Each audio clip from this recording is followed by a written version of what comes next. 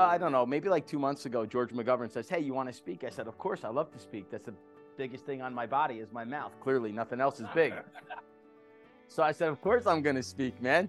So that was like the end of it. And I didn't hear anything. And this past weekend at Cornerstone Church for the Super Bowl breakfast, I think, where's Tom? Tom, where are you, man? Tom, he's like, hey, man, we're going to see you on, Friday morning. I said, you sure? I said, because I haven't heard anything about it since. And there's George in the back. I said, George, am I speaking on Friday? He goes, yeah, you're on. When? What time? What do I got?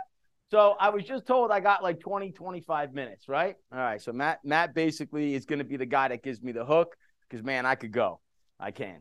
So I was also told that, after this, there's breakout sessions and we're going to have some questions to talk about. So what we're going to talk about this morning are choices.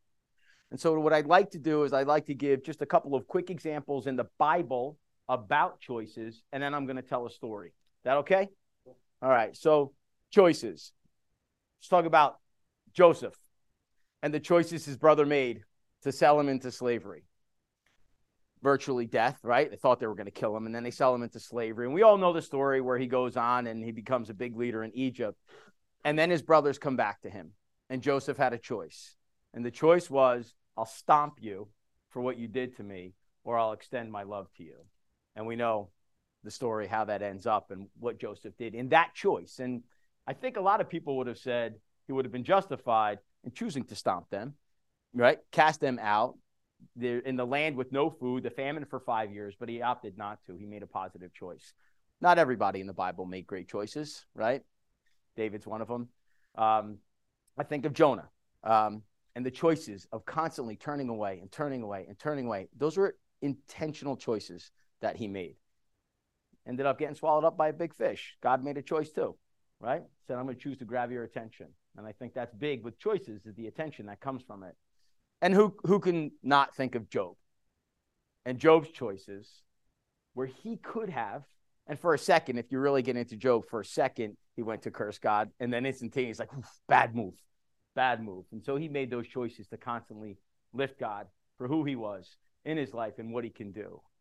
And so the biblical examples of choices are what I'll finish at when I tell the story. 2020. What was the biggest thing of 2020? COVID, biggest thing. So I'm going to everyone's got a 2020 story. I'm going to tell you mine. My story was, for me, impactful. I actually ended up writing a book. Oh, by the way, I'm an idiot, didn't go to college, but I figured out how to do this. And why did I do this? Because my 2020 was interesting. Started out this way. So I just got done building a brand new house. Anybody here ever build a house? I know we got a bunch of construction guys here, yeah? Yeah, I built the house. You always come in under budget, right? Always come in under budget. I'm so far over budget, it makes me sick to this day. I try not to look at it, and yet I do. So we just move in. Basically, February 1st, we move into this house. Good stuff. Then the pandemic hits. I'm in real estate. Not a house to be sold. Couldn't go in them. No one knew what to do at all. Okay, someone's going to come and take this house. I have no idea what's going to happen. Absolutely a nervous wreck instantaneously. Made a choice. Said, okay, that's not going to happen.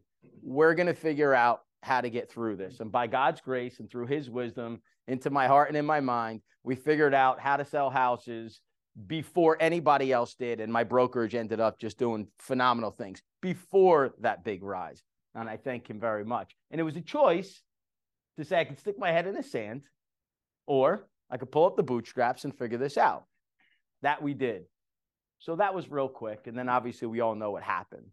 Now I'll tell you an interesting story. It's April 1st. It's about 2:30 in the morning. My phone is always next to my bed on the charger at night. And when I say always, I mean always. I'm pretty sure most of the guys in this room, many of you, are regimented, right? You do the same thing every day. Your keys go in the same spot. Your boots come off, they go in the same spot. A briefcase goes in. Everything's regimented. My phone is always next to my bed on the charger. Not this night. For the first time in my life, my phone is in my bed. Don't ask me why.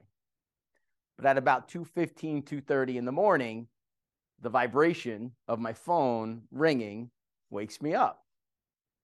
What the heck is this, right? And I open up the phone and I see missed call from my niece. So I pick up the phone and I call and I said, Antonella, what's the matter? And she's screaming on the other end, Ron's been shot. Ron's been shot. What are you talking about? Whoa. What? Just relax. What's going on? She can't talk very well, obviously out of anxiety and what's happening in the household. So I said, okay, hold on. Where's mommy? She's talking to the cops. I said, okay. The house that I built is a mother-daughter. I have my parents with me. Salute. I go down the hallway, open up the door to my parents' bedroom. I said, hey, get up. I said, Ron's been shot. Ron is my brother-in-law. He goes, what happened? I said, I don't know what happened. Let's go figure it out. We fly out to Pennsylvania, fly out in the car, right? God knows how fast. We get out there, pull in. It's the mayhem. So here's what happened. They're in the middle of the woods where they live. There's a small community. Look at it like this table. There's one way in and one way out. And you go in and it's a round, circle, square, whatever it would be. But that's the community. In there is about 45 homes in this development. Not much happens in there. So the dogs start barking. So my sister gets up and said, what is there a bear outside? What's causing the dogs to bark? And so she goes to the front window in the bedroom and she looks out and she sees a car going really, really slow. She's like, that's crazy. What's going on? And then the car stops. And the car starts to go in reverse. So now she says, she goes and she nudges Ron, who gets up every day at like 3:34 in the morning. He's on a paving crew. She's like, Ron, this car. He's really not with it. He's just kind of shaking the cobwebs out. My sister goes to her dresser and she grabs a sidearm. Side note, it's Pennsylvania. Everyone's got a gun. Everyone. They had 187 guns in their house. Ron was a big gun collector, avid hunter, big time. So my sister grabs her pistol and she goes to the front to say, are they casing the joint? Are they going to try to come on our property and steal? Like, what are they doing? And as the car goes back, next to the roads were these gullies where the water would collect and go into drainage systems. And the car backs up and crashes into the gully. Ron, they just crashed into the gully. Still not awake yet with Ron. Again, it's 2-something. The guy's going to get up in an hour. The car comes out of the gully, stops at the edge of the driveway, and the door opens up. So when the door opens up, the light goes on. And it's Ryan, Ron's son. Ron, it's Ryan. It's Ryan. So now he gets up. Ron had sleep apnea. He had a mask on his face. So he gets up. He takes his mask off. His room lights up like the 4th of July when the first bullet comes out of Ryan's gun. The first bullet hit a tree. They think maybe that was a warning shot. Not really sure. 15 rounds later, with a SCAR 308, and if anybody knows anything about guns, a SCAR 308 shoots a bullet that's about this big, pretty large caliber. So the first bullet goes off on that, and the room lights up because he had not a scope for vision, but for light, and the room lights up, and my sister hits the deck. She literally is army crawling over to her dresser so she can grab her phone and call 911. My niece Antonella and my niece Juliana are in their respective bedrooms sleeping on the other side of the house. As bullet, shot after shot goes off, Ron gets up and he goes to the window to see where is this coming from. Can you imagine being in Ron's position? Ron is going to have to shoot his son because his son is shooting at him, his wife, and his 2 stepdaughters. Tough choice to make, no doubt about it. Ron turns around and he bends over to pick up his rifle. And as he comes up, a bullet comes through the window and goes in his back, through his lungs, and blows out his chest. For a bullet to blow out Ron's chest, you must understand the size of the chest that we're talking about. Now, I know I'm a big guy. You guys are looking at me like, wow, he's big. How big is Ron? That's a joke. So Ron has a 64 jacket size. Massive, massive man. Massive, massive man. He gets shot. The bullet goes right through, blows out his chest wide open. I'm hit, Nick. I'm hit. I'm hit. He's flailing all over the room. He's down. My sister picks up this massive man and rests him on this little bench that they had, right? That's her adrenaline flowing. The light goes off and the bullets stop. So she's trying to get Ron situated. My niece opens up the door. And my sister's screaming at her, go get towels, go get towels. And my sister is shoving towels inside this man's chest because he's just blood all over the place naturally. Essentially, he dies on that bench. Paramedics came, say that they revived him, but he was dead. And, you know, they took him away. You think about if you had to make that choice, what would you do? Would you be able to take that rifle out? And would you be able to take the life of your own son? I don't know. I don't know. I would never want to have to make that choice ever. So it was a rough few months. My sister came and lived with me with the girls. Obviously, they couldn't be there. And there was wailing night after night after night from my sister, like a screech. If you've ever experienced any kind of ridiculous loss like that, it's a terrible, terrible sound. And so we worked through that. And this is all pandemic driven. So here's strike two for the year for 2020. November 16th, I know I'm not feeling right. And I say to my wife, I said, babe, I think I have COVID. She's like, you don't have COVID. She goes, everyone's talking about it, so you think you have COVID. And if anyone knows my wife, like Kurt said, I'm a true Jersey guy. She's a Jersey girl. Big chip on the shoulder. She'll love you to death, but she's a Jersey girl. So to her husband, shut up. Stop being a wuss. You don't have COVID, right? It's just your mind. I'm like, I think I got COVID. So I go to St. Joe's. My uncle's wife is working there. She comes out. She swabs me. I go home. She calls. She goes, you got COVID. I'm like, okay, all good. So I go to the basement, right? No one really knows fully all about this stuff just yet, what's going on. So I go to the basement, quarantine. I spend a week down there, and it's rough. End of the first week, I'm like, this is ridiculous. I'm not getting better. I'm in all kinds of pain. You can't move, just terrible. Near the end of that, I said to my wife, I said, I can't take my headache anymore. It's out of control. I said, I need ice packs. So my wife would come down to the basement, right? 2 stories. So she's upstairs in the second floor, down to the first, down to the basement, ice packs. Every 15 minutes, she would swap out the ice packs because the pain was so bad. I go to Chilton Hospital. They give me something. I wake up. I'm like, oh my, are you God? I go, I don't know what you just did, but I feel amazing. That wore off pretty much 15 minutes after I got home.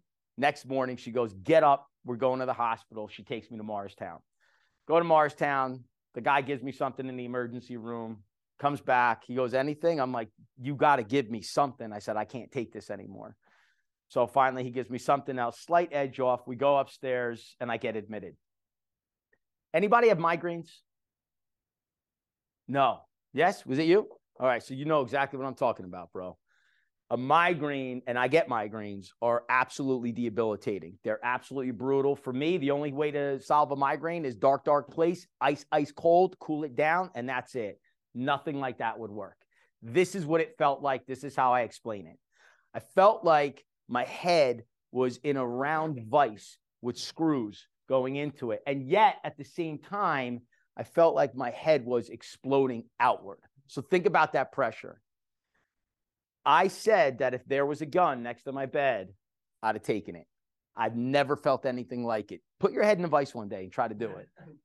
That's the feeling, man. But yet from the inside, that pressure of explosion is what I was feeling. That night, they gave me remdesivir. That was the medication you take.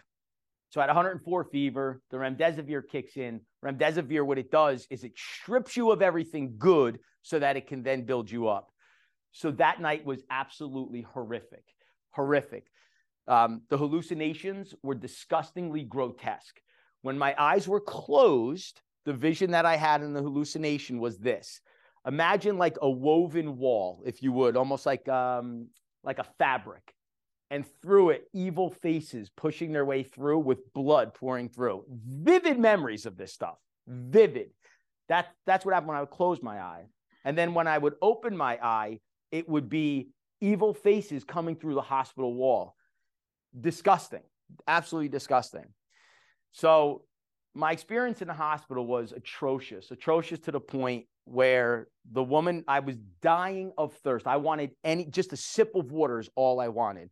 By the way, guys, I come to find out, research this, many of the people who died from COVID, they died from dehydration. I didn't know that, but this is what I was experiencing in there. A woman comes to the door and I said, can I please have a drink of water? She goes, I can't come in there. I'm like, no.